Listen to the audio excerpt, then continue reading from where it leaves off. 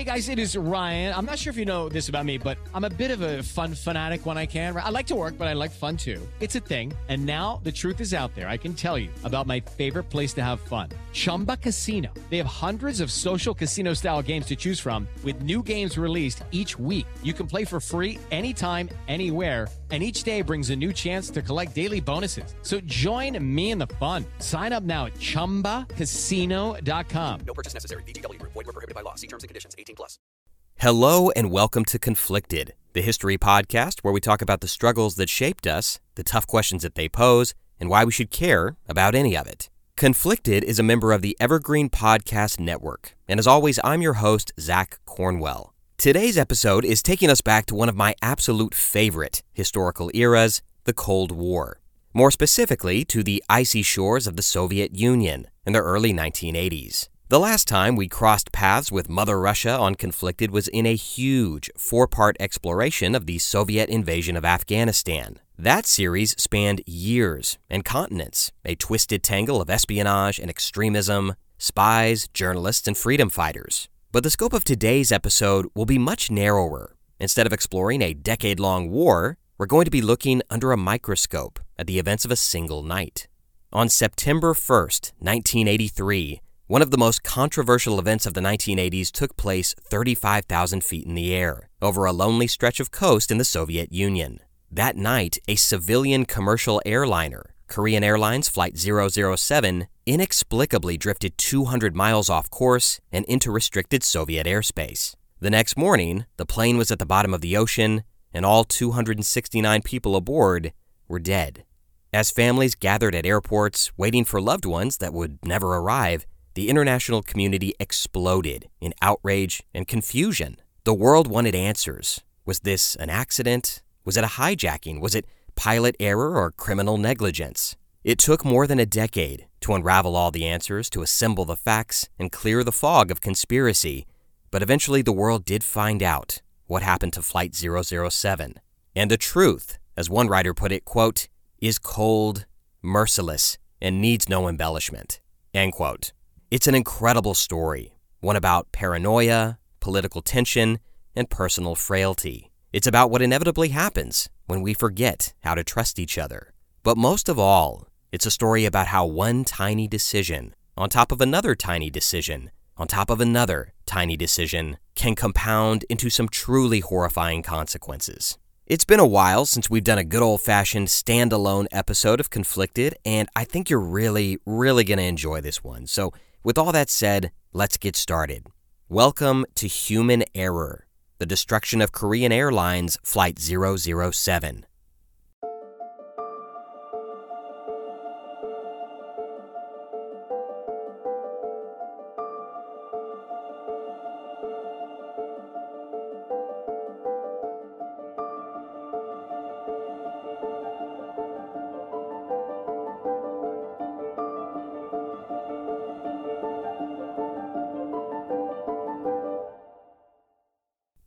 It's September 1st, 1983, about 3 o'clock in the morning.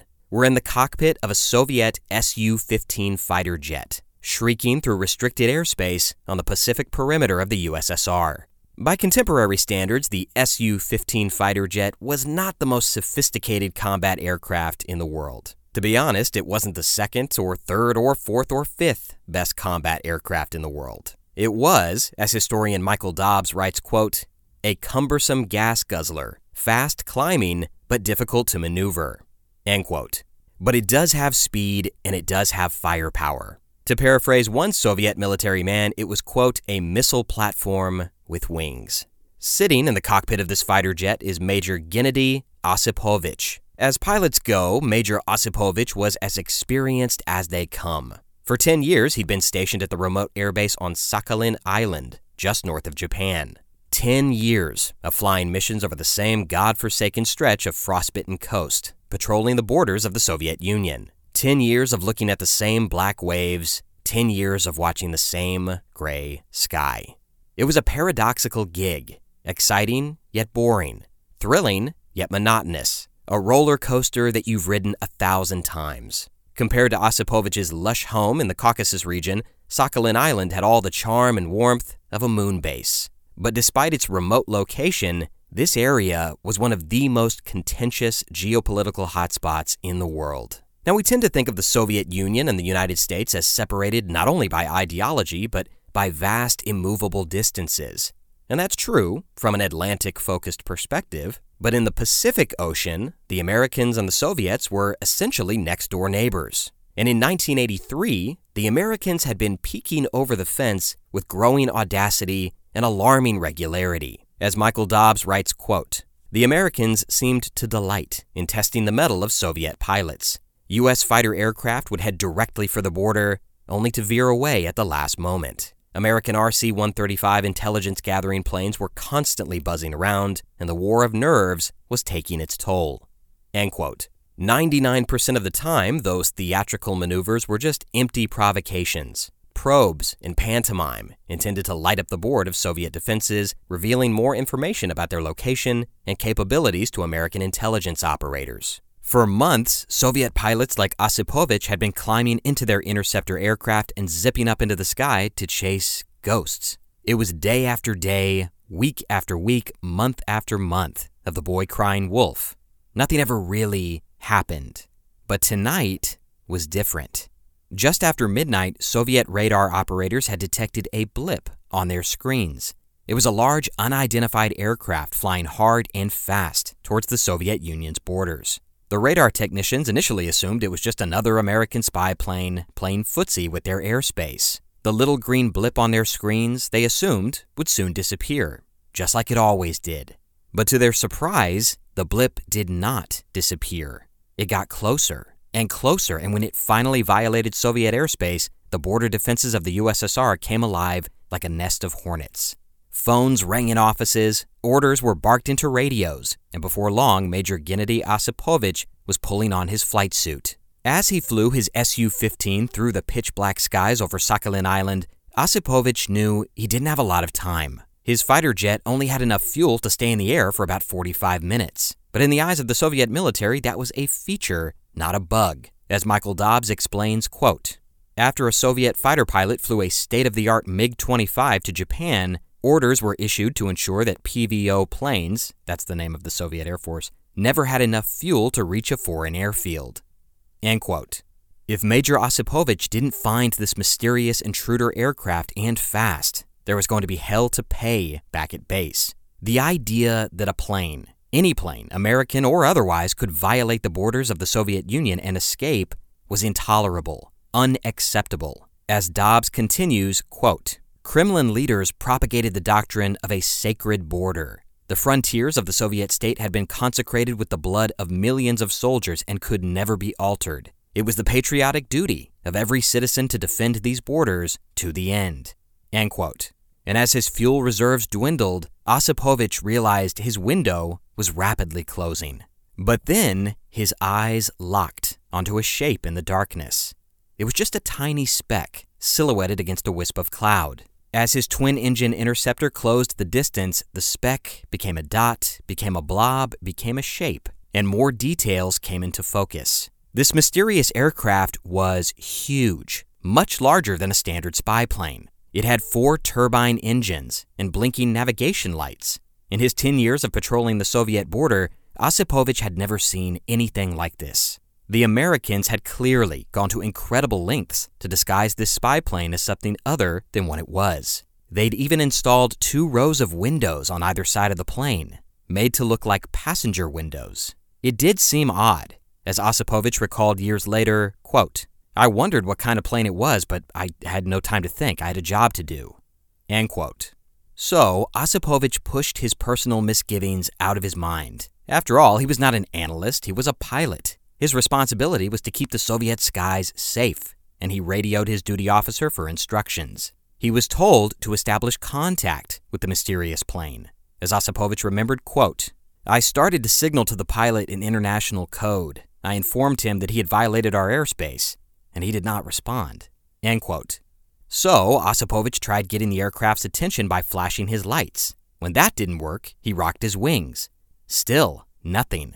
Zero acknowledgement or even awareness from this aircraft that a heavily armed Soviet fighter jet was right next to it. Osipovich knew the rules of engagement. If an intruder plane outright ignored or failed to see basic aviation signals, then it was time for more drastic measures. So, the Soviet pilot activated his fighter's weapon systems and fired a series of warning shots from his cannons, 4 quick bursts of armor-piercing shells that zipped past the side of the intruding aircraft. Surely, this plane could not fail to see live ammunition, 243 rounds of it in fact, racing through the air. Moments later, Osipovich got his answer, but it was not the answer he wanted. The intruder aircraft suddenly climbed 3,000 feet, causing it to rapidly lose speed. Osipovich's Su-15 fighter went screaming past, unable to slow down in time to stay on its tail. He's taking evasive action, thought Osipovich. This plane was clearly an enemy, and clearly trying to escape into international airspace with whatever intelligence it had collected.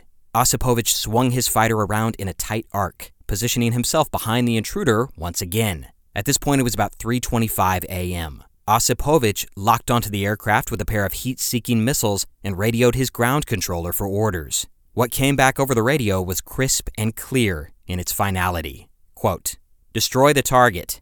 2 seconds later, Osipovich used his index finger to release 2 air-to-air missiles, each packed with 88 pounds of high explosives. The missiles leapt towards the intruder aircraft like a pair of bloodhounds, attracted to the intense heat of the turbine engines. "Launch executed," Osipovich told his ground controller. It took about 30 seconds for the missiles to close the 5-mile gap between the Soviet fighter and the mysterious aircraft. The first missile exploded behind the plane's left wing, causing the engine to burst into flame. The second missile punched a hole in the rear of the fuselage, causing the lights to flicker and go dark. Osipovich watched with satisfaction as the intruder plane sputtered, rocked, and tumbled towards the pitch-black ocean below. He radioed his ground controller, quote, "Target is destroyed," end quote. But a quick glance at the fuel gauge showed that he only had 10 minutes left to spare. It was time to go home. As he rocketed back to base, Osipovich couldn't help but permit himself a little smile of satisfaction. He had successfully intercepted and destroyed an enemy intruder. All those years of chasing ghosts, of monotonous, pointless missions, it had all been leading up to this. In many ways, it was the culmination of his career. He might even get a medal. At the exact same moment, thousands of feet below, 3 Japanese fishing vessels were idling in the placid waters surrounding Sakhalin Island. Technically, the fishermen were not supposed to be there. The Soviets controlled these fishing grounds, but they were the best place to catch squid and shellfish in the area. As journalist Cy Hirsch writes, quote, "The risk was worth it. They had done it many times before with no problem," end quote. The fishermen were lowering small lights into the water to attract squid when they heard a boom and saw a flash in the sky. A few minutes later, they felt a huge rush of air over their heads. Something massive was hurtling over them.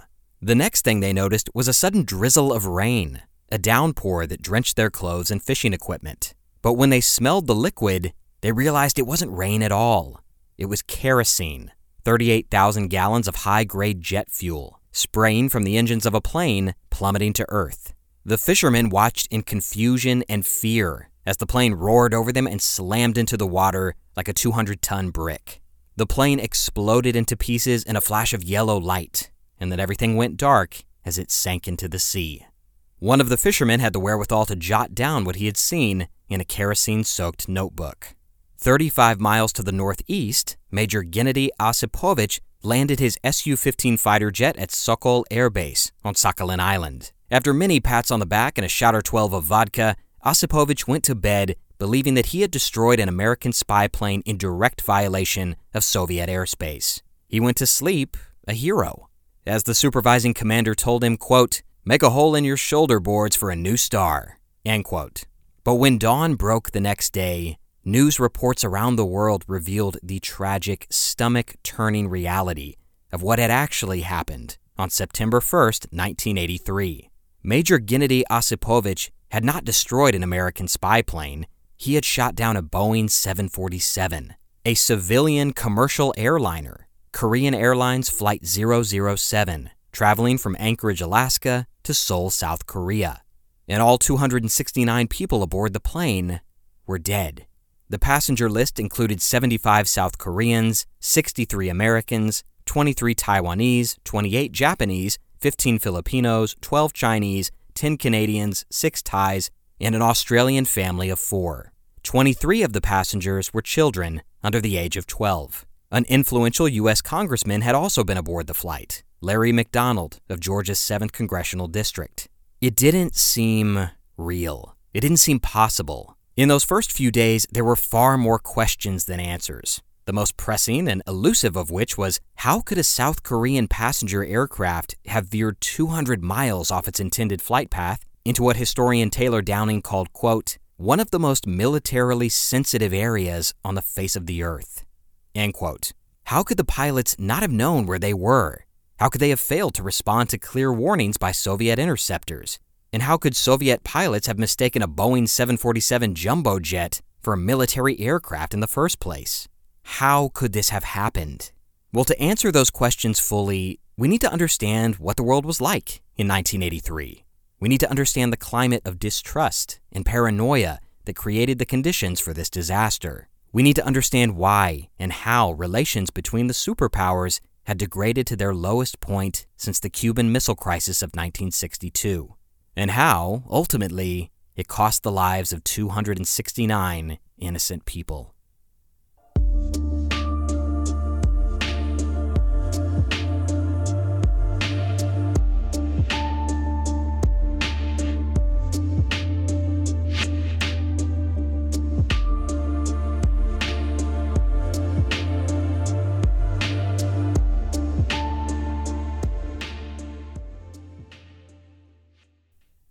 It's the evening of September 14th, 1982, 1 year before the destruction of Korean Airlines Flight 007. We're in Washington, D.C., on the second floor of the gated residence at 1600 Pennsylvania Avenue. It's been another long day at the White House, and President Ronald Reagan is winding down for bed. Long days, of course, were nothing new for Reagan. Since he'd been sworn into office as the 40th President of the United States in January of 1981, his daily schedule had been filled with an endless parade of advisors, lobbyists, and consultants, congressmen from the Hill and reporters from the Beltway. At 71 years old, he shook more hands and kissed more babies than he ever had as a young actor in Hollywood. And that was saying something. Today's agenda was particularly busy. It began at 9:30 a.m. with a meeting with his chief of staff. Then onto a national security briefing at 9:45. After that, an 11 o'clock sit-down with a prominent Eagle Scout. Then, a luncheon briefing about tax credit legislation. From there, he was shepherded to a discussion about trade negotiations with China, but not before meeting with a council of evangelical activists. And on, and on, and on. Face after face, meeting after meeting. But as Reagan was lying in his bed that night, there was one meeting from the day that he could not get out of his head. Just thinking about it filled him with an indescribable burst of hope and positivity. The meeting had only lasted about 30 minutes, but the subject of it had the potential to change the world forever, to bring a lasting peace, to end the Cold War. For Ronald Reagan and his generation, the Cold War was a fact of life, as immutable and fixed as a law of nature or a mathematical equation. It was just the way things were. And the basics of that equation were simple. When Nazi Germany was destroyed in 1945, the world was cleaved in two, torn between the competing ideologies of the winners of that war. The United States on one side and the Soviet Union on the other. The West and the East, liberal democracy and communist authoritarianism. Two superpowers with irreconcilable worldviews that somehow, some way, had to share the planet with one another. Typically, a simple equation like that seeks to balance itself out immediately. Throughout human history, when large empires have come into conflict with one another, they will fight and fight and fight until one of them is dead or defeated, annihilated or absorbed. But this conflict between America and the Soviet Union was different. It was complicated by a critical new development, a volatile variable that locked the equation in an unsolvable deadlock. I am referring, of course, to nuclear weapons. When American atomic bombs transformed two bustling port cities in Japan into radioactive graveyards in the spring of 1945, Ronald Reagan was 34 years old. And like everybody else in the world, he understood that the destruction of Hiroshima and Nagasaki marked the beginning of a frightening new era in human history. An era where entire cities, entire populations could disappear in a matter of seconds. But thank God, he assured himself, thank God his country was the only nation who could actually unleash these weapons. I mean, yeah, it was scary stuff, but at least America had a monopoly on nuclear devastation. Well, all that changed on August 29, 1949, when the Soviet Union created their first nuclear weapon. From the moment the first reports of Soviet nuclear testing sites began circulating in Washington, an existential chill began creeping up American spines. During World War II, the Soviets had been allies of convenience, a necessary evil in service of a greater good. But without a common enemy, relations with Moscow had quickly soured, and war with Russia was looking more and more like an inevitability.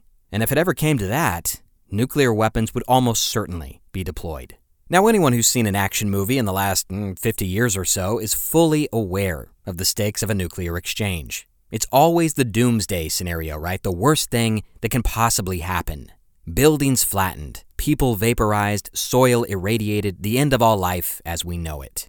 But in many ways, we've become numb to the possibility. It doesn't induce the same existential terror that it once did. For most people, nuclear winter is a Hollywood plot point, not a tangible possibility in our lives. But for Ronald Reagan's generation, the threat of nuclear war was very real, very vivid, and almost omnipresent. In the late 40s and early 50s, the scenarios were marginally less terrifying. Nuclear weapons are ultimately limited by the systems that can deliver them to their targets. And in those early years, the delivery system was a good old-fashioned airplane. You had to fly directly over your target and drop your bomb. And the idea of a Soviet plane successfully penetrating air defenses to reach New York, or an American plane doing the same to reach St. Petersburg, that just wasn't feasible. But the development of intercontinental ballistic missiles, or ICBMs, in the late 50s raised the stakes even higher. Now it was possible not only to wipe out a city, but to do so by pressing a button from hundreds, even thousands of miles away. All the old defenses, fighters, radar, anti-aircraft guns, were rendered impotent. And as the arms race intensified, the bombs got bigger and bigger, with the ability to travel farther and farther. As historian Taylor Downing writes, quote, "Over the years, every innovation within the United States was matched by an equivalent development in the Soviet Union. A vast arsenal of nuclear weapons was created with the capacity to destroy all forms of life on planet Earth." End quote. And it quickly became clear to both Soviet and American strategists that in an actual nuclear war between the superpowers, there would be no winners. As Michael Dobbs writes, quote, "The dawning of the nuclear age had linked the destinies of America and Russia, creating a symbiotic relationship based on mutual insecurity. The vast open spaces that had allowed Russia to repel invasions by Napoleon and Hitler meant nothing when the Kremlin could be destroyed by a nuclear missile fired from an American submarine with scarcely any warning. The ocean that had protected America from foreign aggression for 2 centuries could be crossed by a Soviet warhead in less than 30 minutes." End quote. It was Secretary of Defense Robert McNamara who first floated the term assured destruction, a deterrence theory that stipulated, according to Taylor Downing, quote, "Neither side would attack the other because they knew it was suicidal. If one superpower attacked, the other had enough nuclear capacity to strike back, causing massive destruction. Someone added the word mutual to this new phrase, and mutually assured destruction, better known by its acronym MAD, became one of the central tenets underpinning the Cold War. McNamara insisted it was far from madness, that it created a form of stability, as long as neither side perceived it had an advantage over the other." End quote. American strategists may have coined the term, but the strategic concept behind mutually assured destruction, the idea of a weapon system too terrible to actually use, that was a much older idea. A 19th century English author named Wilkie Collins, recoiling at the horrors of the Franco-Prussian War, had written, quote, "I begin to believe in only one civilizing influence, the discovery one of these days of a destructive agent so terrible that war shall mean annihilation, and men's fears shall force them to keep the peace." End quote. Alfred Nobel, the inventor of dynamite and namesake of the Nobel Peace Prize, ruminated on it as well. Quote, "The day when 2 army corps can annihilate each other in 1 second, all civilized nations, it is to be hoped, will recoil from war and discharge their troops." End quote. At the end of the day, it all boiled down to 2 enemies saying, "Look, I won't use mine if you won't use yours." Of course, the inverse had to be true as well. If you use yours, I will use mine.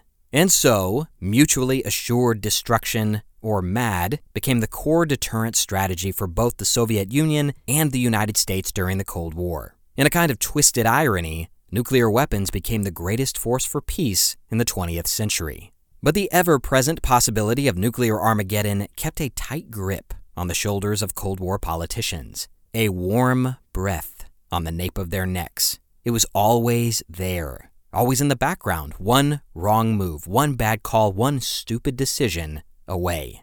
And there had been so many close calls.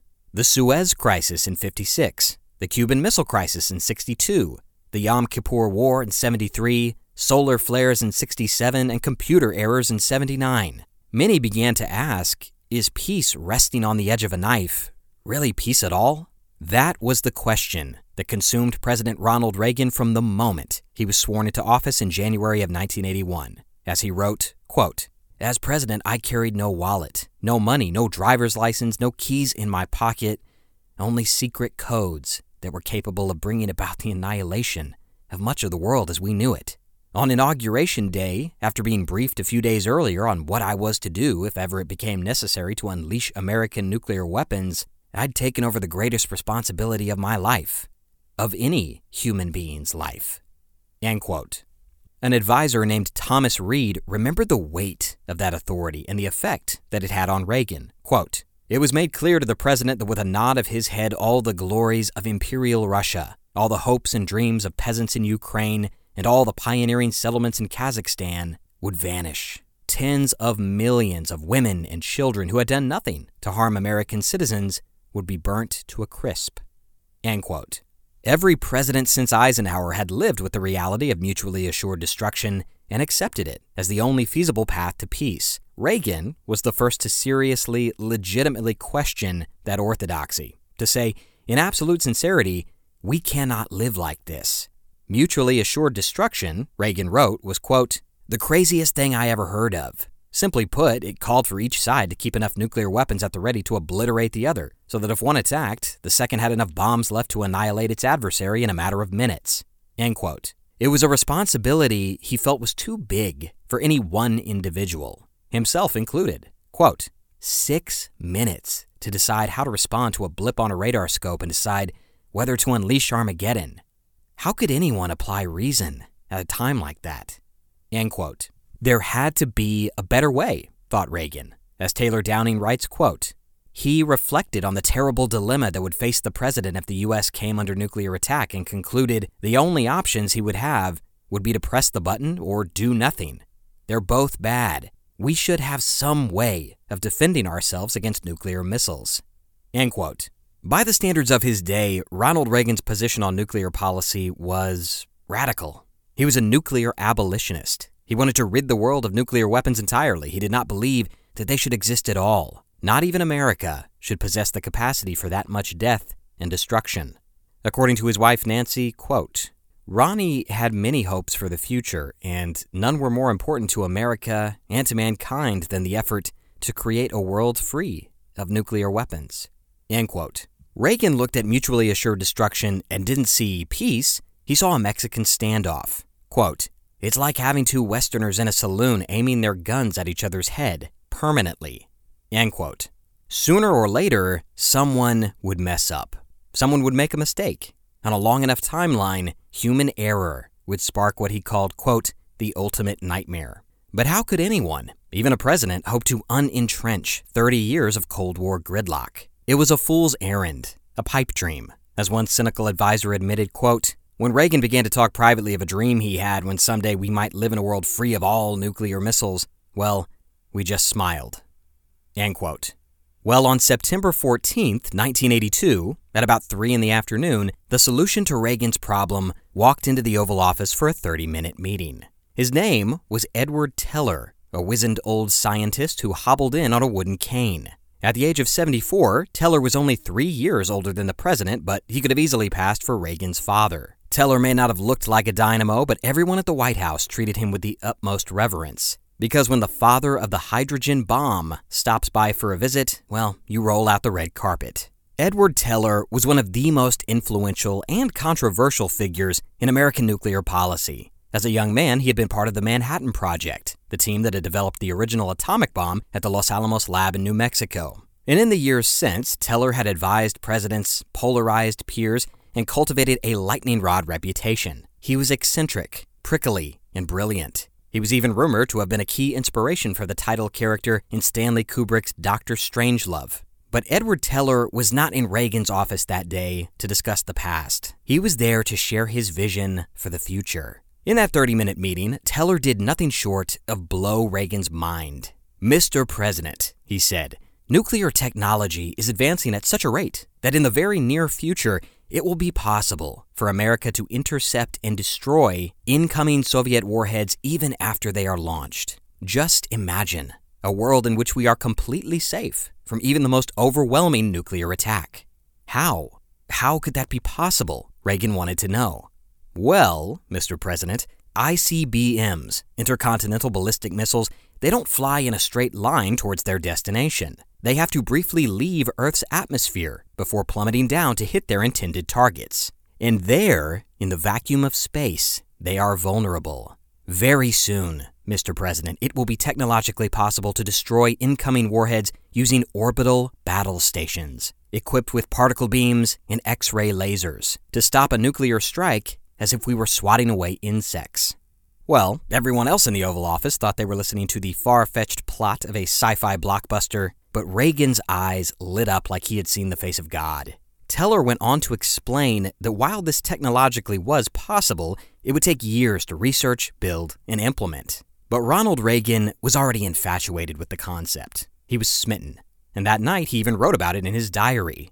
To the president, Teller's plan offered a real, tangible hope of a world where nuclear weapons were obsolete. This would finally make the insanity of mutually assured destruction a relic of the past. As one national security advisor put it, quote, "For 37 years, we have relied on offensive deterrence based on the threat of nuclear counterattack with surviving forces because there has been no alternative. But now, for the first time in history, what we are hearing here is that there might be another way."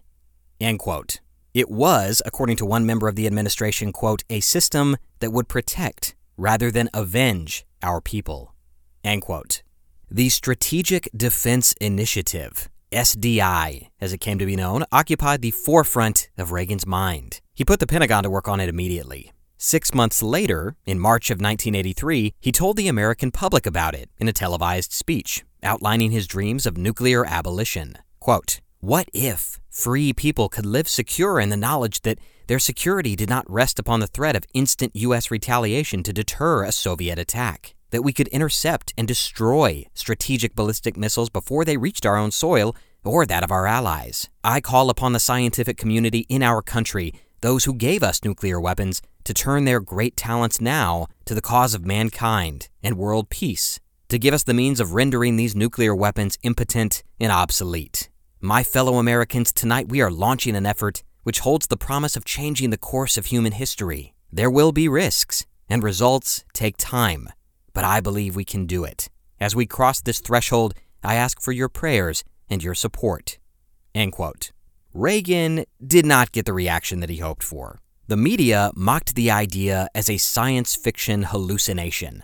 Lasers in space? Particle beams? Orbital battle stations? All that was missing was Darth Vader and a squadron of X-Wings. The Strategic Defense Initiative quickly became known in the press as the Star Wars program. Every journalist in America seemed to be laughing at Reagan and his space laser delusions. But someone else was listening too, and they were not laughing. To Moscow, the Star Wars program was, as one writer put it, quote, "the Death Star," end quote.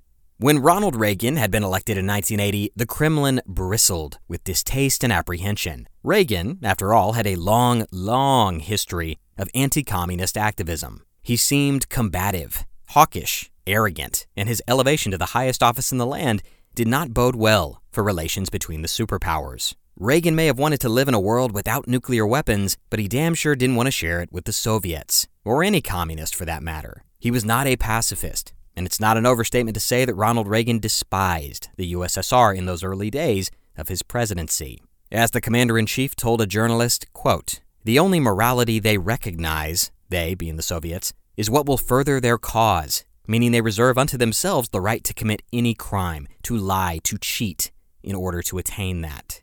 End quote. In a very famous speech to a crowd of evangelicals, Reagan defined the Cold War in terms of literal good and evil, urging his audience to, quote, "Pray for the salvation of all those who live in that totalitarian darkness. Pray they will discover the joy of knowing God. But until they do, let us be aware that while they preach the supremacy of the state, declare its omnipotence over individual man, and predict its eventual domination of all peoples on the earth, they are the focus of evil in the modern world." End quote. The Soviet Union, Reagan intoned, was, quote, "an evil empire." It all reinforced the reality that Reagan and his administration were, as journalist Alexander Dallin writes, quote, "some of the most ideologically and vigorously anti-communist officials to ever preside in Washington." End quote. Moscow was understandably alarmed by this hostile rhetoric. Relations between America and the USSR had never been warm and fuzzy, but in the 70s there had been an abatement of tensions, a slightly chiller vibe, a general sense of live and let live, but don't live too close, okay? The pot was softly simmering, but Reagan walked over to the stove and cranked it up to a hard boil. As the Soviet ambassador to Washington at the time recalled, quote, "It had been quite impossible for me at that moment to imagine anything worse than Jimmy Carter. But it soon became clear that in ideology and propaganda, Reagan turned out to be far worse and far more threatening." End quote. The counter-vitriol pouring out of the Kremlin itself was even more viscous. The Soviet Union's leader, former KGB chief Yuri Andropov, said that Reagan, quote, "can only think in terms of confrontation and bellicose, lunatic anti-communism." End quote.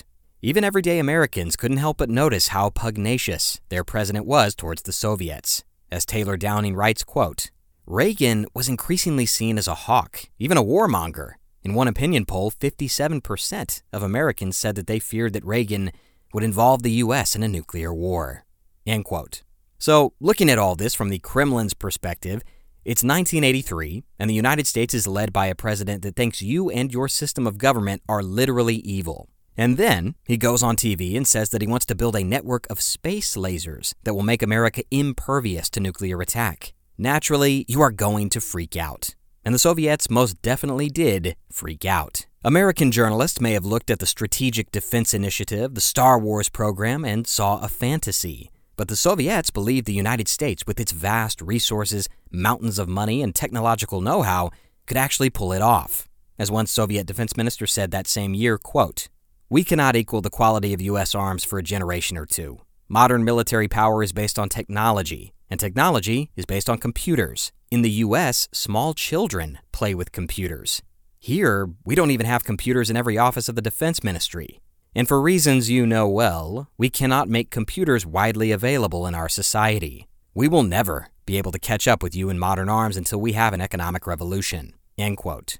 All of a sudden, mutually assured destruction, the deterrence strategy that had kept the peace for almost 4 decades, was not so assured. To paraphrase Robert Gates of the CIA, quote, "To the Kremlin leadership, SDI seemed to offer Reagan the opportunity of launching a first strike of nuclear weapons without fear of retaliation, and that this was a Soviet nightmare come to life."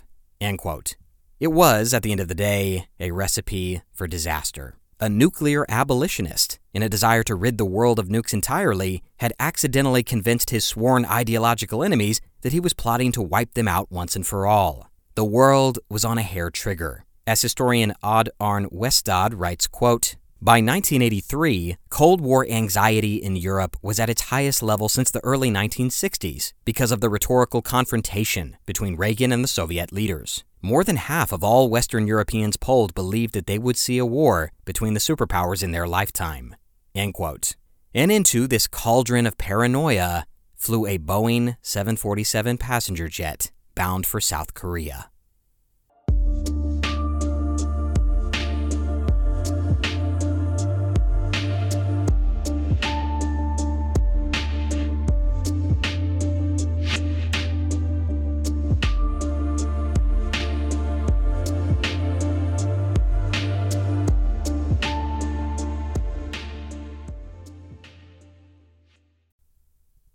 Before we jump back into the show, let's hear a quick word from one of our sponsors.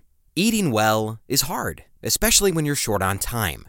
Well, thankfully, there's Factor. Every fresh, never-frozen meal is chef-crafted, dietitian-approved, and ready to go in just 2 minutes. There's no prepping, no cooking, no cleaning necessary. Factor meals are ready to heat and eat right out of the box. Plus, it's a super flexible system. You can pause or reschedule your deliveries anytime. Sure, it all sounds a little pricey, but when you actually sit down and do the math, Factor is less expensive than takeout. And you can also get breakfast food through Factor. They've got pancakes, smoothies, skillets, and scrambles, everything you need to get your day off to a great start. So if you're on the hunt for an easy meal solution, head to factormeals.com/conflicted50, and use code conflicted50 to get 50% off. That is code conflicted50 at factormeals.com/conflicted50 to get 50% off.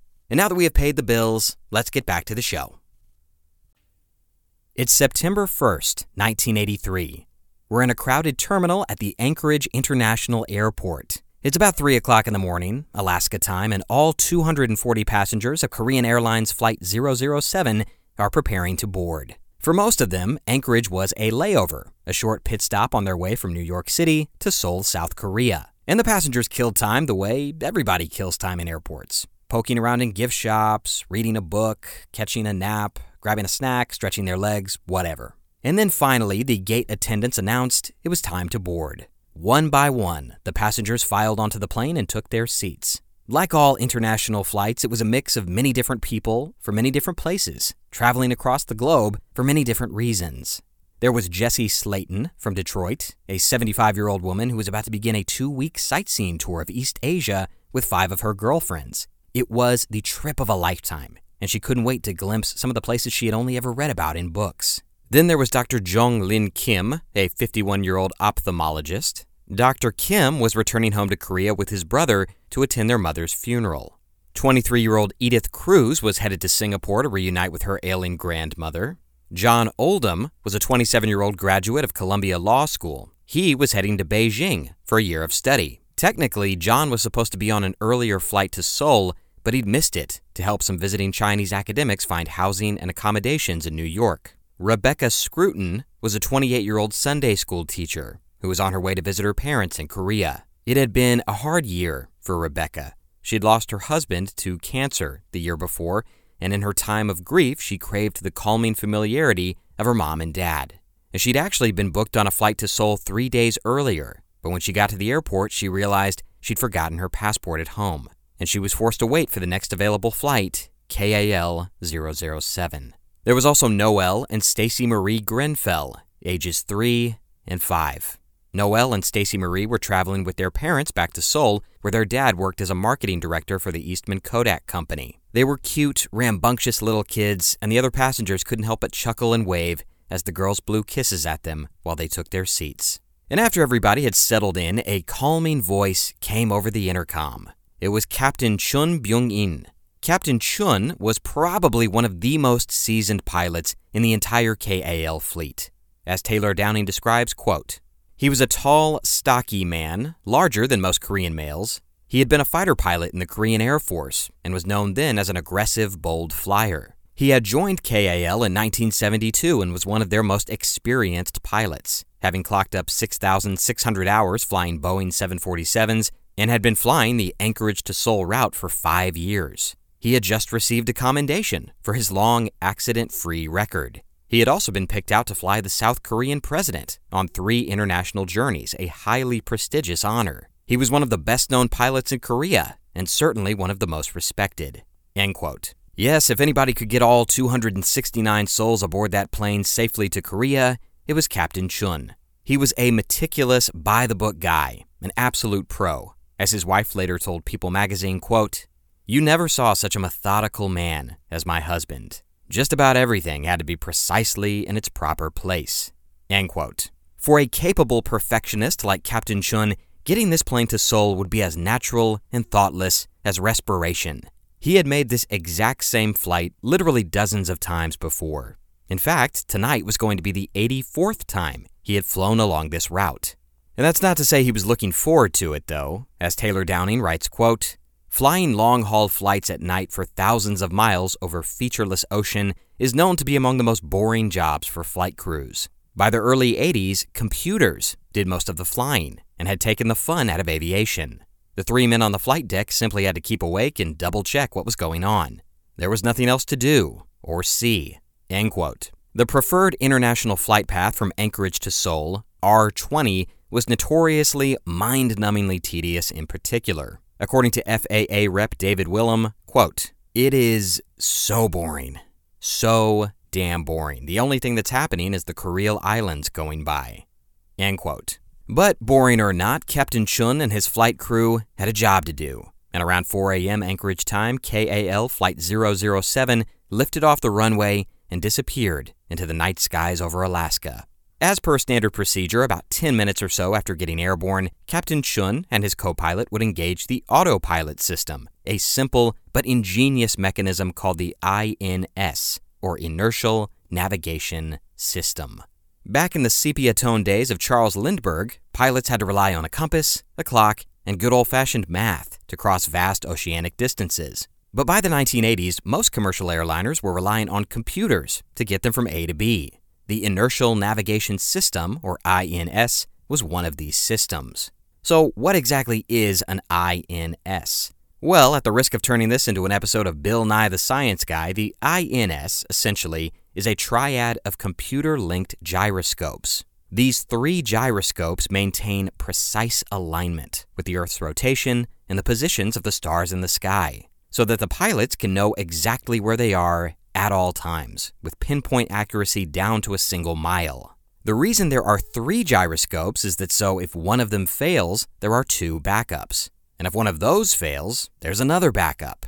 And if all 3 fail, well, you have a better chance of winning the lottery every single week for an entire year while picking numbers with your eyes closed. Just astronomical odds. On September 1st, 1983, the INS would guide KAL Flight 007 along a series of 9 waypoints that linked Anchorage to Seoul. Think of it kind of like an aerial highway, a chain of invisible checkpoints that comprised the plane's 4,100-mile route over the Pacific. And naturally, it was going to be a long flight, about 8 hours. Thankfully, the passengers had plenty to keep them occupied. Shortly after takeoff, projector screens lowered in the cabin to show an in-flight movie. 1983, of course, was a great year for movies. That year, audiences flocked to blockbusters like Return of the Jedi, Flashdance, Trading Places, and Risky Business. But the passengers on KAL Flight 007 didn't get any of those classics. Instead, they were treated to a little-known sap story called Man, Woman, and Child, starring a young Martin Sheen. But still, it was better than staring out the window. There wasn't much to see out there except endless miles of cold, black ocean. And as the hours ticked slowly by and the Boeing 747 made its way across the Pacific, food was served as well. The first-class passengers dined on chicken Florentine and zucchini au gratin, while the rest in economy enjoyed orange juice and sandwiches. Up in the cockpit, Captain Chun and his co-pilot chatted to pass the time, making occasional small talk with each other as well as their sister flight, KAL Flight 015. Flight 015 was also en route to Seoul that night via Anchorage, and it was going to be flying along the exact same route as Flight 007, but just 15 minutes behind. And several hours into the flight, Captain Chun is making small talk over the radio with the pilots on their sister flight, KAL 015. And then a weird little detail emerges. The pilots on Flight 015 said they were experiencing very intense tailwinds at speeds of 35 knots. Captain Chun and his co-pilot glanced at their instruments and they weren't experiencing those weather patterns at all. No tailwinds, and certainly not at 35 knots. It was smooth sailing for Flight 007. Captain Chun may have been a very detail-oriented guy, but for whatever reason, he shrugged that observation off. Maybe he was tired, maybe he was bored, maybe he was distracted. Pilots are, after all, human beings. But the transmission from Flight 015 was the first clue that something was seriously wrong. Why on earth would 2 flights, 15 minutes apart, be experiencing completely different weather patterns? Had Captain Chun followed up on that little discrepancy, he would have realized that his airplane was nowhere near where he thought it was. For the past several hours, they had been drifting off course. Rather than heading safely towards their destination in South Korea, they were flying towards the shores of Siberia. Now, a highly accurate computer navigation system like the INS would have prevented this. computer-controlled gyroscopes, perfectly aligned with the stars and skies in a fail-safe triple redundancy. The INS would have kept Flight 007 humming along the chain of waypoints all the way to Seoul.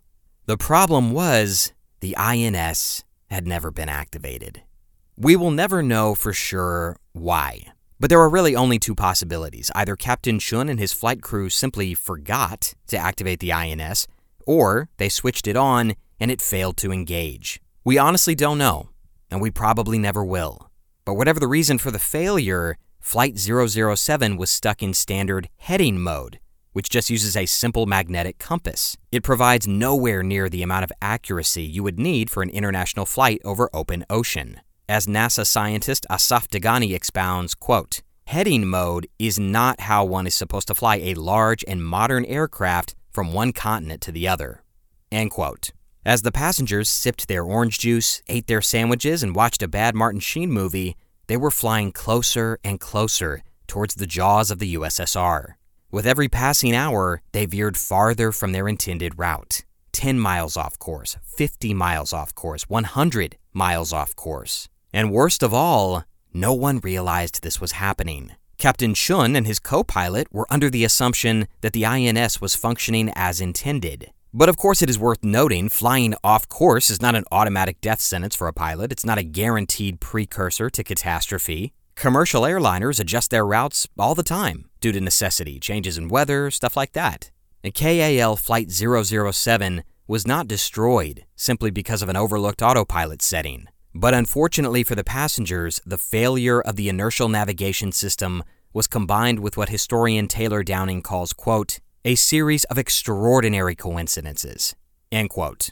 Because KAL Flight 007 was not the only foreign plane violating Soviet airspace on September 1st, 1983.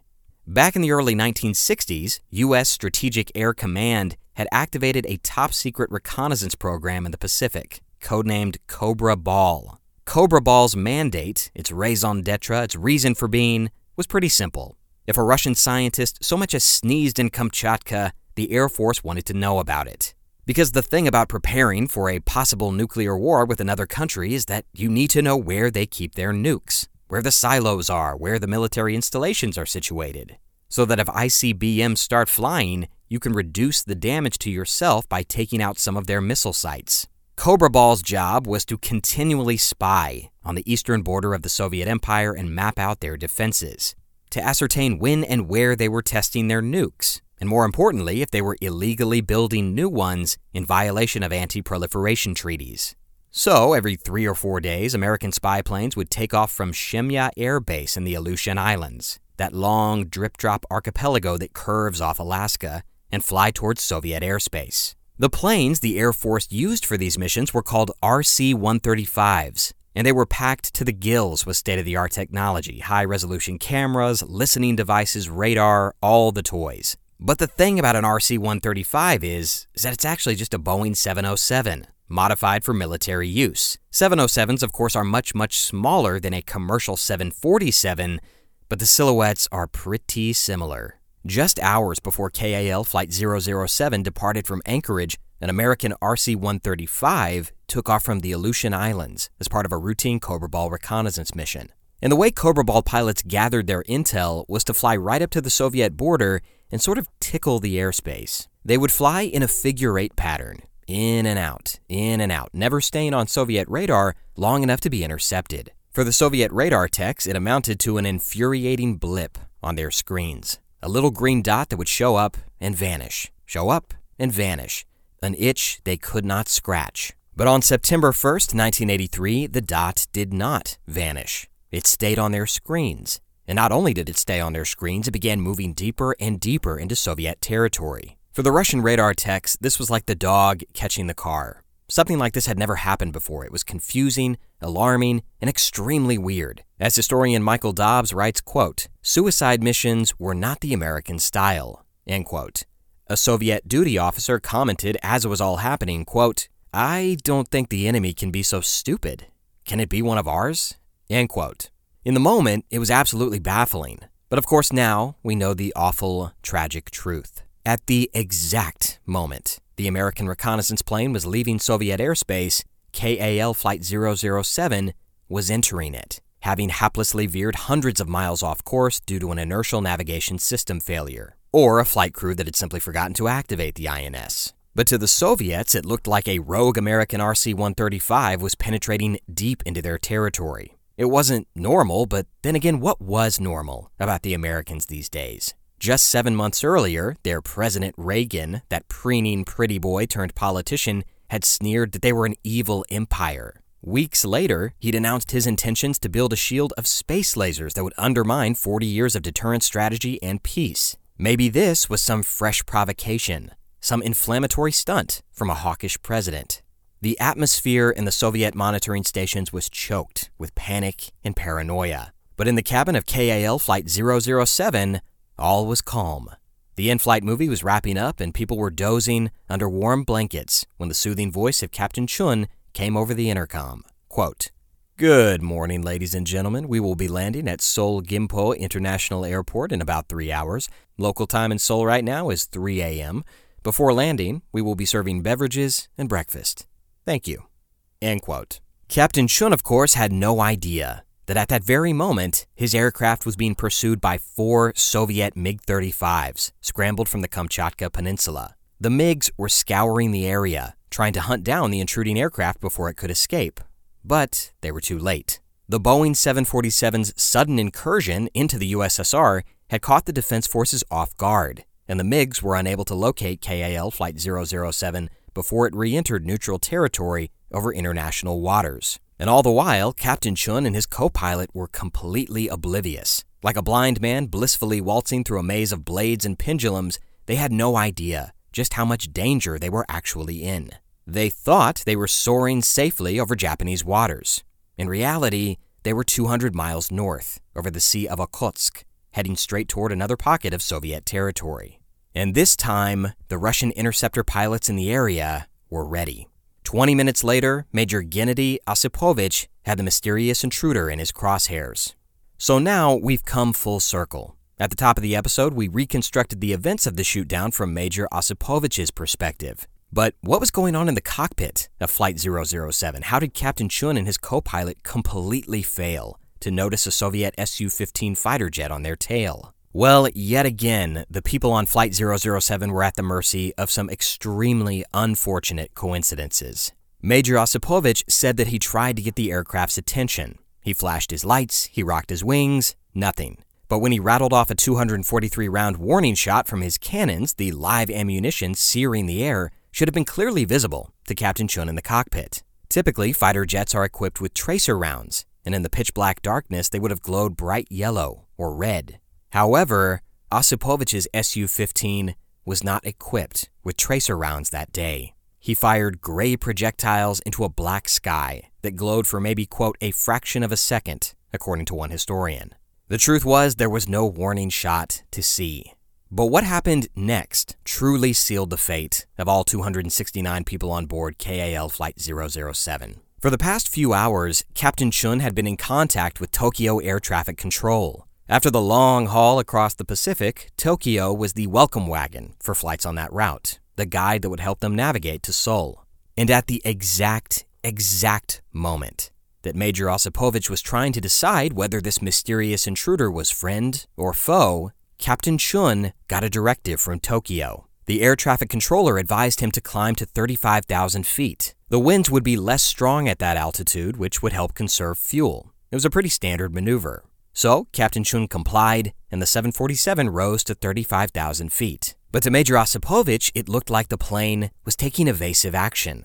See, when an aircraft climbs, it loses speed, and anything pursuing it will zip right past it. Think of it kind of like a car chase, where the fleeing car slams on the brakes, and the pursuing car can't react in time, speeds right past it, which of course gives the fleeing car an opening to lose him. Osipovich interpreted the routine change in altitude as an effort to shake him off, to escape Soviet airspace into the safety of international waters, along with whatever secrets they had captured while violating Russian sovereignty. The passengers of Flight 007 were getting ready to have breakfast when the tail of the plane was torn open by a heat-seeking missile.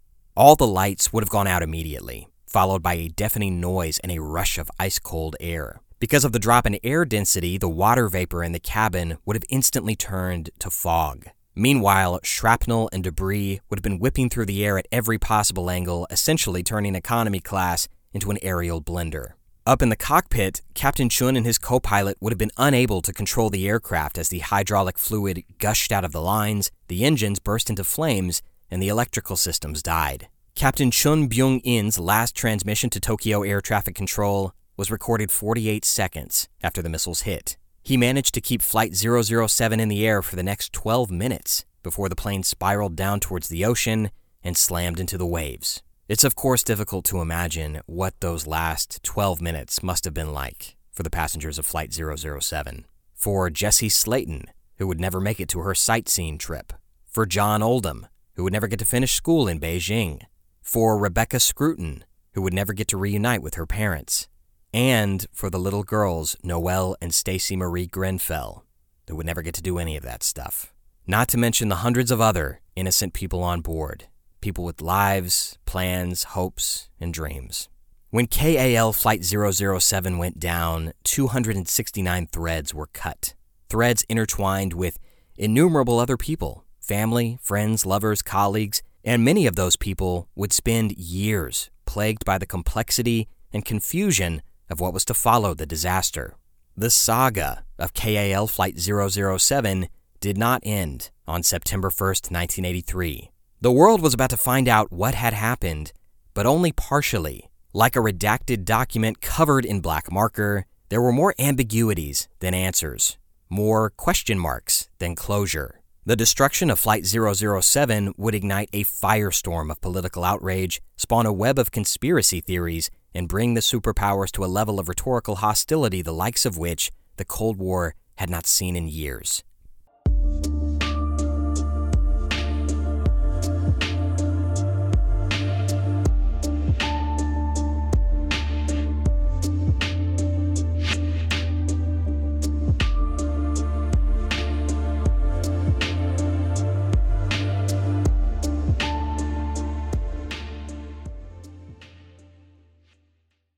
It's September 9th, 1983, 8 days after the destruction of KAL Flight 007.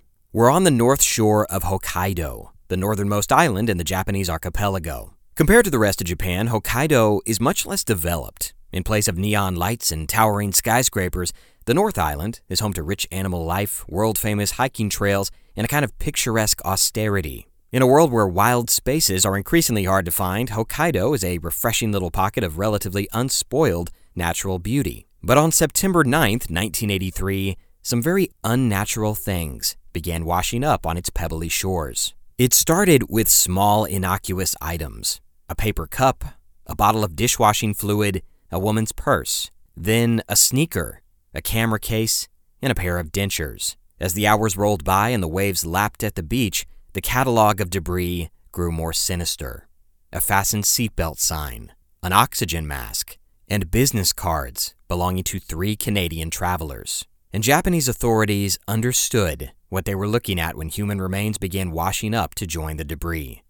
A partial torso, a broken skull with auburn hair, a child's body embedded with glass. It had been more than a week since KAL Flight 007 had vanished into the waves 30 miles north of Hokkaido, a week characterized by crippling uncertainty and desperate hope. But the remains that washed up on the beaches of Japan cemented the awful truth. The passengers of Flight 007 were really, truly gone. The past 8 days had been tumultuous to say the least.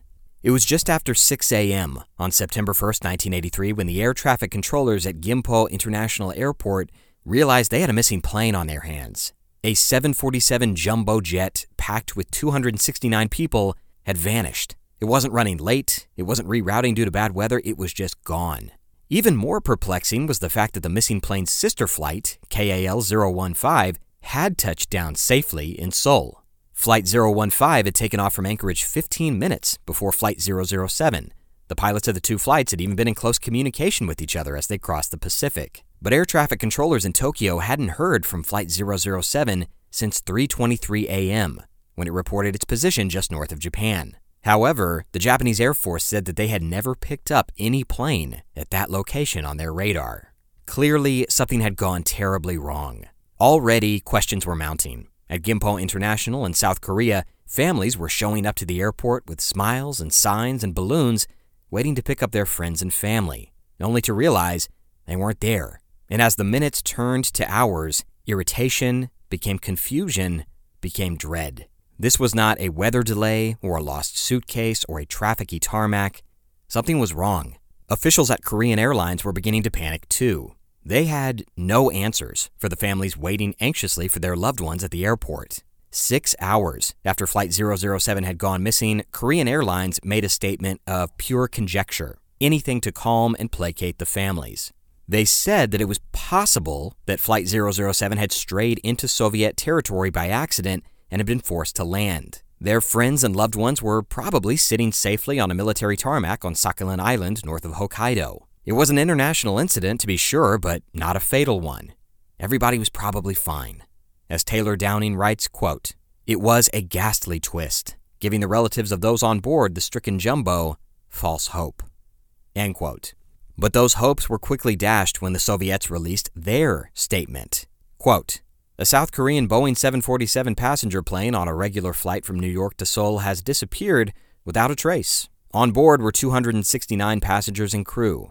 The last time the plane was in contact was 80 kilometers east of Hokkaido. Searches mounted by Japanese authorities produced no result." End quote. The Soviets were denying that KAL-007 had entered their airspace at all. They were essentially shrugging their shoulders and saying, a missing 747, you say? That's weird. We didn't see anything, but good luck with all that. As Taylor Downing writes, quote, "Their knee-jerk response was to say nothing and deny everything." End quote. But as the day progressed, the Soviet Union's story started to change. Like a guilty child layering lies on top of lies to cover their tracks, they twisted the facts of the matter to fit the needs of the moment. As the Soviet state media apparatus, the TASS, reported, quote, "An unidentified plane entered the airspace of the Soviet Union over the Kamchatka Peninsula and violated the airspace of the USSR. Fighters of the Air Defense Command, which were sent aloft towards the intruder plane, tried to give it assistance in directing it to the nearest airfield. But the intruder plane did not react to the signals and warnings from the Soviet fighters and continued its flight in the direction of the Sea of Japan." End quote. Now they were saying, "Oh, that plane. Yeah, we saw it. It violated our airspace. We tried to help, but then it just left." The USSR was trying to sweep the death of 269 people under the rug, like nothing had ever happened. But unfortunately for the Kremlin, someone else had been listening. After an agonizing day in South Korea, families were crying themselves to sleep, sick with worry and anxiety about the fates of their loved ones. But across the Pacific, 9 time zones away, Washington, D.C. was waking up. At 6:30 a.m., Secretary of State George Shultz stepped into a limousine. As his car took him to his morning appointments, he began thumbing through the daily intelligence reports, and one of them grabbed his attention immediately. The facts were scarce but alarming. A South Korean passenger jet carrying 63 Americans, one of them a prominent U.S. congressman, had vanished without a trace.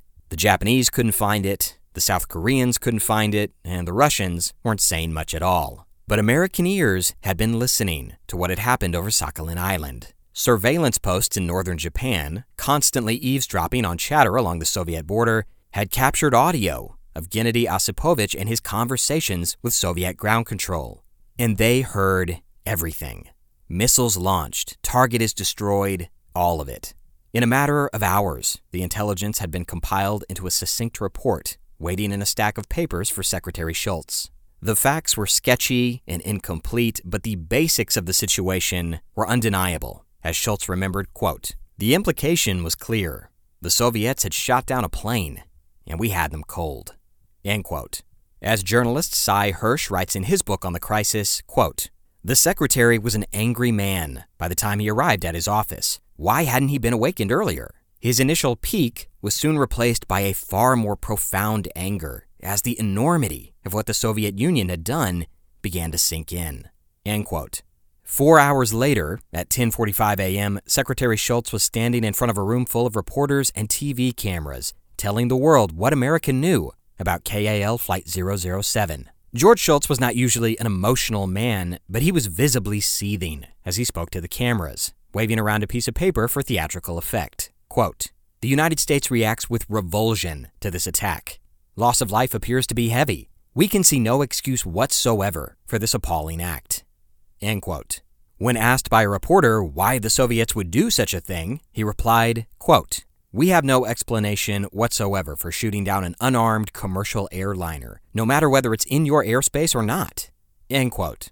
Shultz went on to imply, heavily, that the Soviets had known it was a civilian airliner and had deliberately shot it down. At best, it was an impulsive spasm of territorial aggression. At worst, a premeditated act of terrorism. An evil empire indeed. But the evidence the intelligence community had painstakingly compiled during the night did not support Shultz's innuendos. There was absolutely nothing to suggest that the Soviets deliberately killed 269 civilians. That kind of reckless speculation actually angered one American intelligence officer, quote, "How can the son of a bitch do this? He's making political and corrupt use of intelligence." But Shultz was like a dog with a bone. Intentional or not, by shooting down KAL-007, the Soviets had delivered a priceless PR opportunity directly into the hands of their sworn ideological enemies. And it only reinforced what the Reagan administration had been saying about them for years. As Downing writes, quote, "A wave of revulsion swept over America and much of the rest of the world.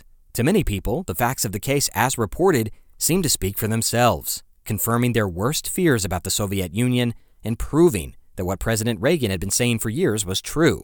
The Soviets ran an evil empire and seemed to have little regard for human life, having callously shot down a civilian airliner with a terrible loss of innocent lives." Senior congressmen joined the chorus of Soviet bashers. Senator Patrick Leahy of the Senate Intelligence Committee declared for the cameras, quote, "If that's not cold-blooded, outrageous murder, I don't know what is." End quote. President Ronald Reagan delivered his own withering critique of the Soviets in a series of statements to the press, quote, "The Soviet Union owes the world the fullest possible explanation and apology for their inexcusable act of brutality. So far, they have flunked the test. Even now, they continue to distort and deny the truth. People everywhere could draw only one conclusion from their violent behavior. There is a glaring gap between Soviet words and deeds. They speak endlessly about their love of brotherhood, disarmament, and peace, but they reserve the right to disregard aviation safety and sacrifice human lives." End quote. Reagan went on to call the shoot-down a, quote, "crime against humanity and an act of barbarism." But the coup de grace came on September 6th, when America's ambassador to the United Nations, Jeane Kirkpatrick, walked into a meeting of the UN Security Council. If the Soviet Union would continue to deflect and deny and obfuscate, then they were leaving the U.S. little choice. With representatives from the Soviet Union sitting just feet away, Jeane Kirkpatrick played the audio tapes that the intelligence community had captured. Major Gennady Osipovich's voice filled the chamber for everyone to hear. It was garbled and muddy and incomplete, but the tapes proved unequivocally that the Soviets had shot down KAL Flight 007. Old Jeane brought the receipts. She caught the Reds red-handed, and it seemed like the Soviets had little choice but to acknowledge what they had done. Back in Moscow, there were no illusions about what had actually happened. As the Soviet leader Yuri Andropov admitted candidly to another official, quote, "Our military made a gross blunder by shooting down the airliner, and it will probably take us a long time to get out of this mess." End quote. But as a matter of policy, the Soviet military did not make blunders. Ever. They were all-knowing, all-seeing, all-competent. Atonement was not an option. It would give President Reagan a gift-wrapped public relations victory. As journalist Alexander Dallin writes, quote, "One problem Soviet tacticians had to face was the need to appeal simultaneously to two distinct constituencies, a foreign audience overwhelmingly hostile to the shooting down of a civilian aircraft, and a domestic audience, which needed to be impressed with the continued infallibility of the ruling party, the integrity of the Soviet borders, the vigilance of its protectors, and the malice of their enemies abroad." End quote. As hammer and sickle flags burned in protest around the world, the Soviets realized that what they needed was a story of their very own. The Americans had smeared them. Now it was time to smear them back. And basic facts were not going to be an impediment. On September 9th, two Soviet officials went on TV and insisted that despite the loss of lives, Not only was the USSR justified in shooting down the plane, but this was actually all the Americans' fault. The destruction of Flight 007 was, quote, not an accident or an error. The Air Defense Forces were completely sure that what we were dealing with here was a reconnaissance plane. It has been irrefutably proven that the intrusion of the South Korean plane into Soviet airspace was a deliberate, thoroughly planned intelligence operation directed from the United States. End quote. On the 28th of September, the Soviet leader Yuri Andropov echoed the accusation, quote, the sophisticated provocation, masterminded by U.S. Special Services with the use of a South Korean plane, is an example of extreme adventurism in politics. End quote.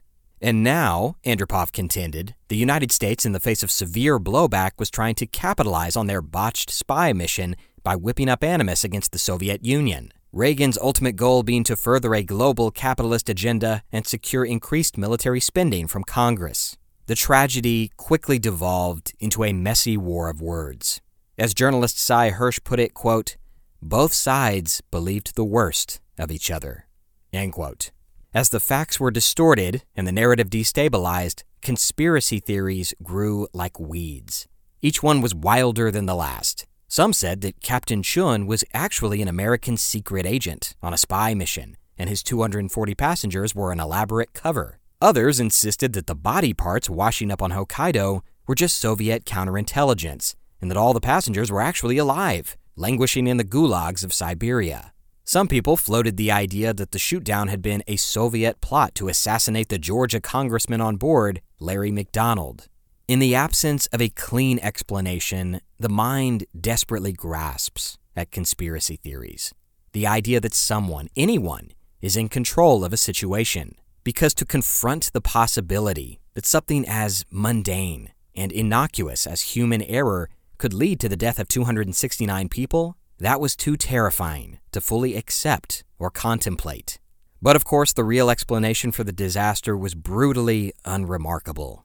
As one writer put it, quote, it was human error. A complacent crew in the middle of the night had their flight computer on the wrong setting and then didn't notice that they were straying off course. End quote. But in the tempestuous climate of the 1980s, the only thing capable of resolving the mystery of KAL Flight 007, of reconciling the contradictory interpretations of events, was the flight recorder, the black box, a near indestructible device that preserves a record of everything said and done in the cockpit of an airplane. The problem, of course, was finding it. Flight 007's black box was sitting somewhere at the bottom of the ocean, surrounding Sakhalin Island. Japanese Navy vessels searched and searched and searched, but they could never find it. After several months, the search was called off, and that appeared to be that. As Alexander Dallin writes, quote, in the absence of the real black box from KAL 007, each side filled its own mental imaginary black box with opposite and incompatible assumptions about the adversary. End quote.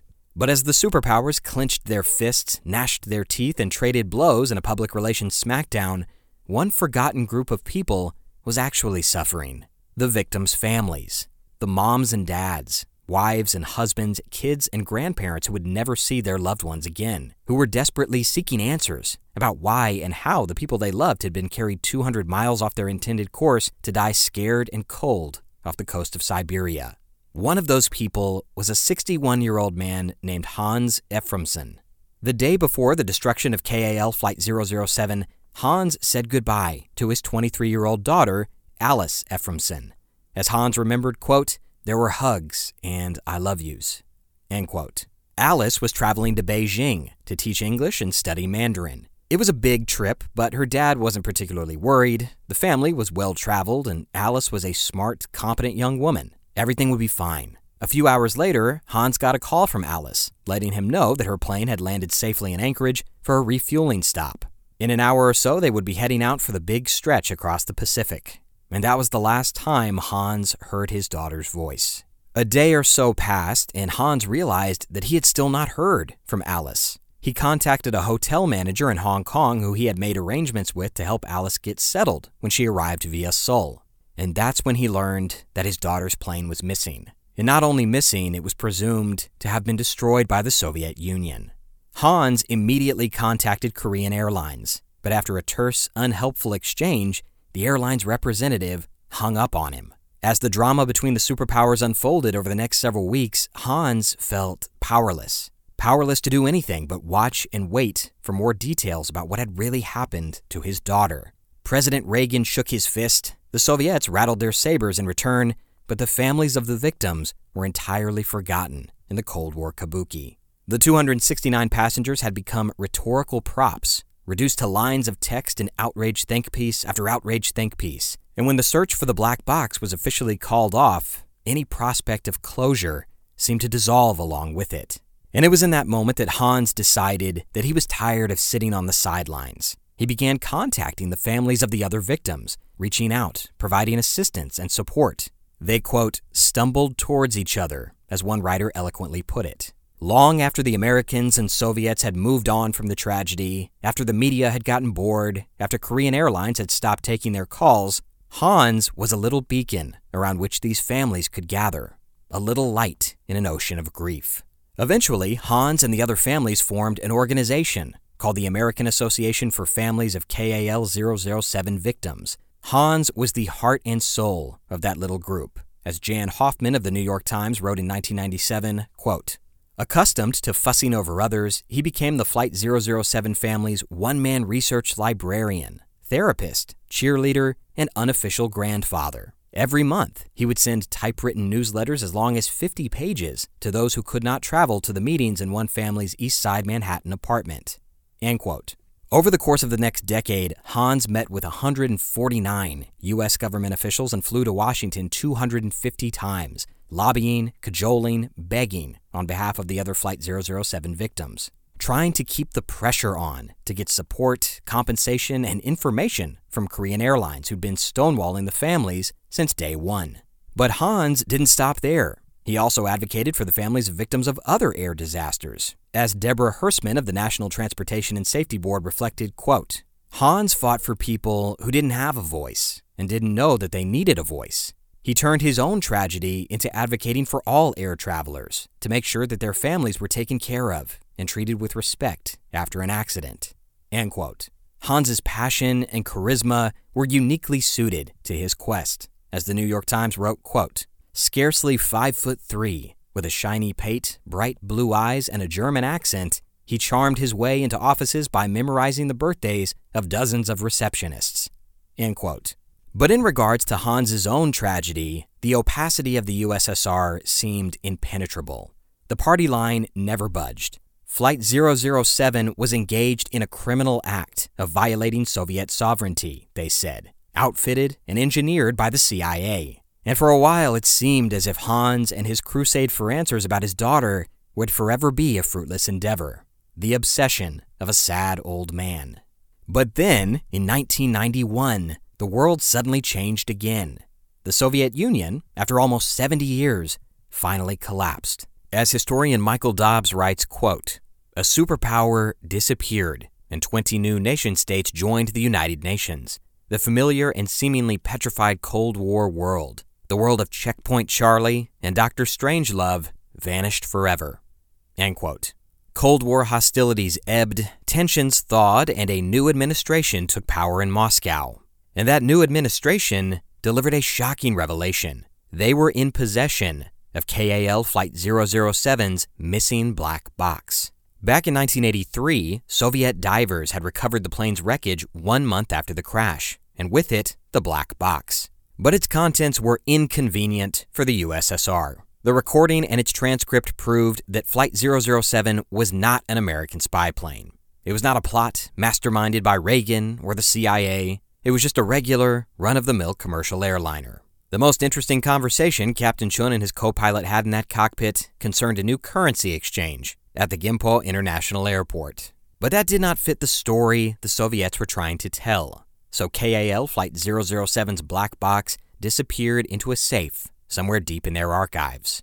Until, almost 10 years later, when the USSR crumbled. The new administration in Moscow, hoping to differentiate themselves from their cagey communist predecessors, revealed the contents of the black box to the world. In 1992, Hans Efremson and a small delegation of victims' families stepped off a plane in Moscow. Shortly after, they were ferried to a meeting with the new Russian president, Boris Yeltsin, who then presented them with the long-awaited transcript. and a translator proceeded to read them the full document in English.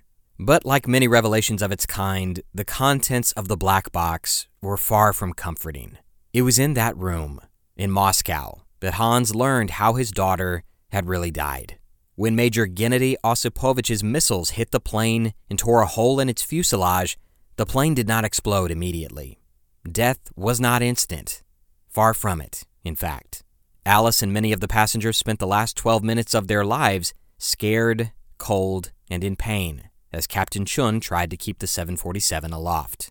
Then, as Hans later reflected, quote, "It crashed into the sea, with most passengers smashed to pieces or drowning." That was, emotionally, a rather hard thing to take. We have been struggling for years to know what happened to our loved ones. Now we face the agonizing recognition that their death was neither painless nor instant. End quote. But even after receiving some small measure of bitter closure, Hans didn't stop advocating for the families of aviation disaster victims. As he explained, quote, "No one looked after our families. We decided it would be a good idea if we looked after families in other crashes." End quote. And Hans's tenacious activism led to real reform in the airline industry. As journalist Margaret Fox writes, quote, "In 1996, Congress passed the Aviation Disaster Family Assistance Act, which empowered the National Transportation Safety Board to notify families and the Red Cross to help care for them. The next year, a new international aviation agreement raised the amount for which an air carrier was liable when an international flight crashed. The previous limit, set in 1966, capped carriers' liability at $75,000 per passenger, except in rare cases where families could prove the airline guilty of willful misconduct. The 1997 agreement, which Mr. Ephraimson helped broker, raised the cap to $139,000. For families seeking greater damages, the new agreement also relieved them of the burden of proving willful misconduct." End quote. And even after that victory, Hans continued his advocacy until the end of his life. He passed away on October 26, 2013, at the age of 91. In the end, the story of KAL Flight 007 is a cautionary tale, a chilling example of how human error, combined with mistrust and paranoia, can spin wildly out of control. It was a lesson made all too clear to Ronald Reagan, who in the aftermath of the tragedy dialed down his hawkishness towards the Soviets but never abandoned his nuclear abolitionism. Quote, "If anything, the KAL incident demonstrated how close the world had come to the precipice and how much we need nuclear arms control. If the Soviet pilot simply mistook the airliner for a military plane, what kind of imagination did it take to think of a Soviet military man with his finger close to a nuclear push button making an even more tragic mistake? If mistakes could be made by a fighter pilot, what about a similar miscalculation by the commander of a missile launch crew?" End quote. It was an idea echoed in this poignant passage from Australian journalist Murray Sale, quote, "The deepest lesson of all is one we should all draw. How easily an all too human mistake can defeat all the supposedly infallible safeguards which keep the superpowers balanced on their nuclear knife edge. And how easily our whole world, and not just one wretchedly unlucky airliner, could be shot down." This has been Conflicted. Thanks for listening.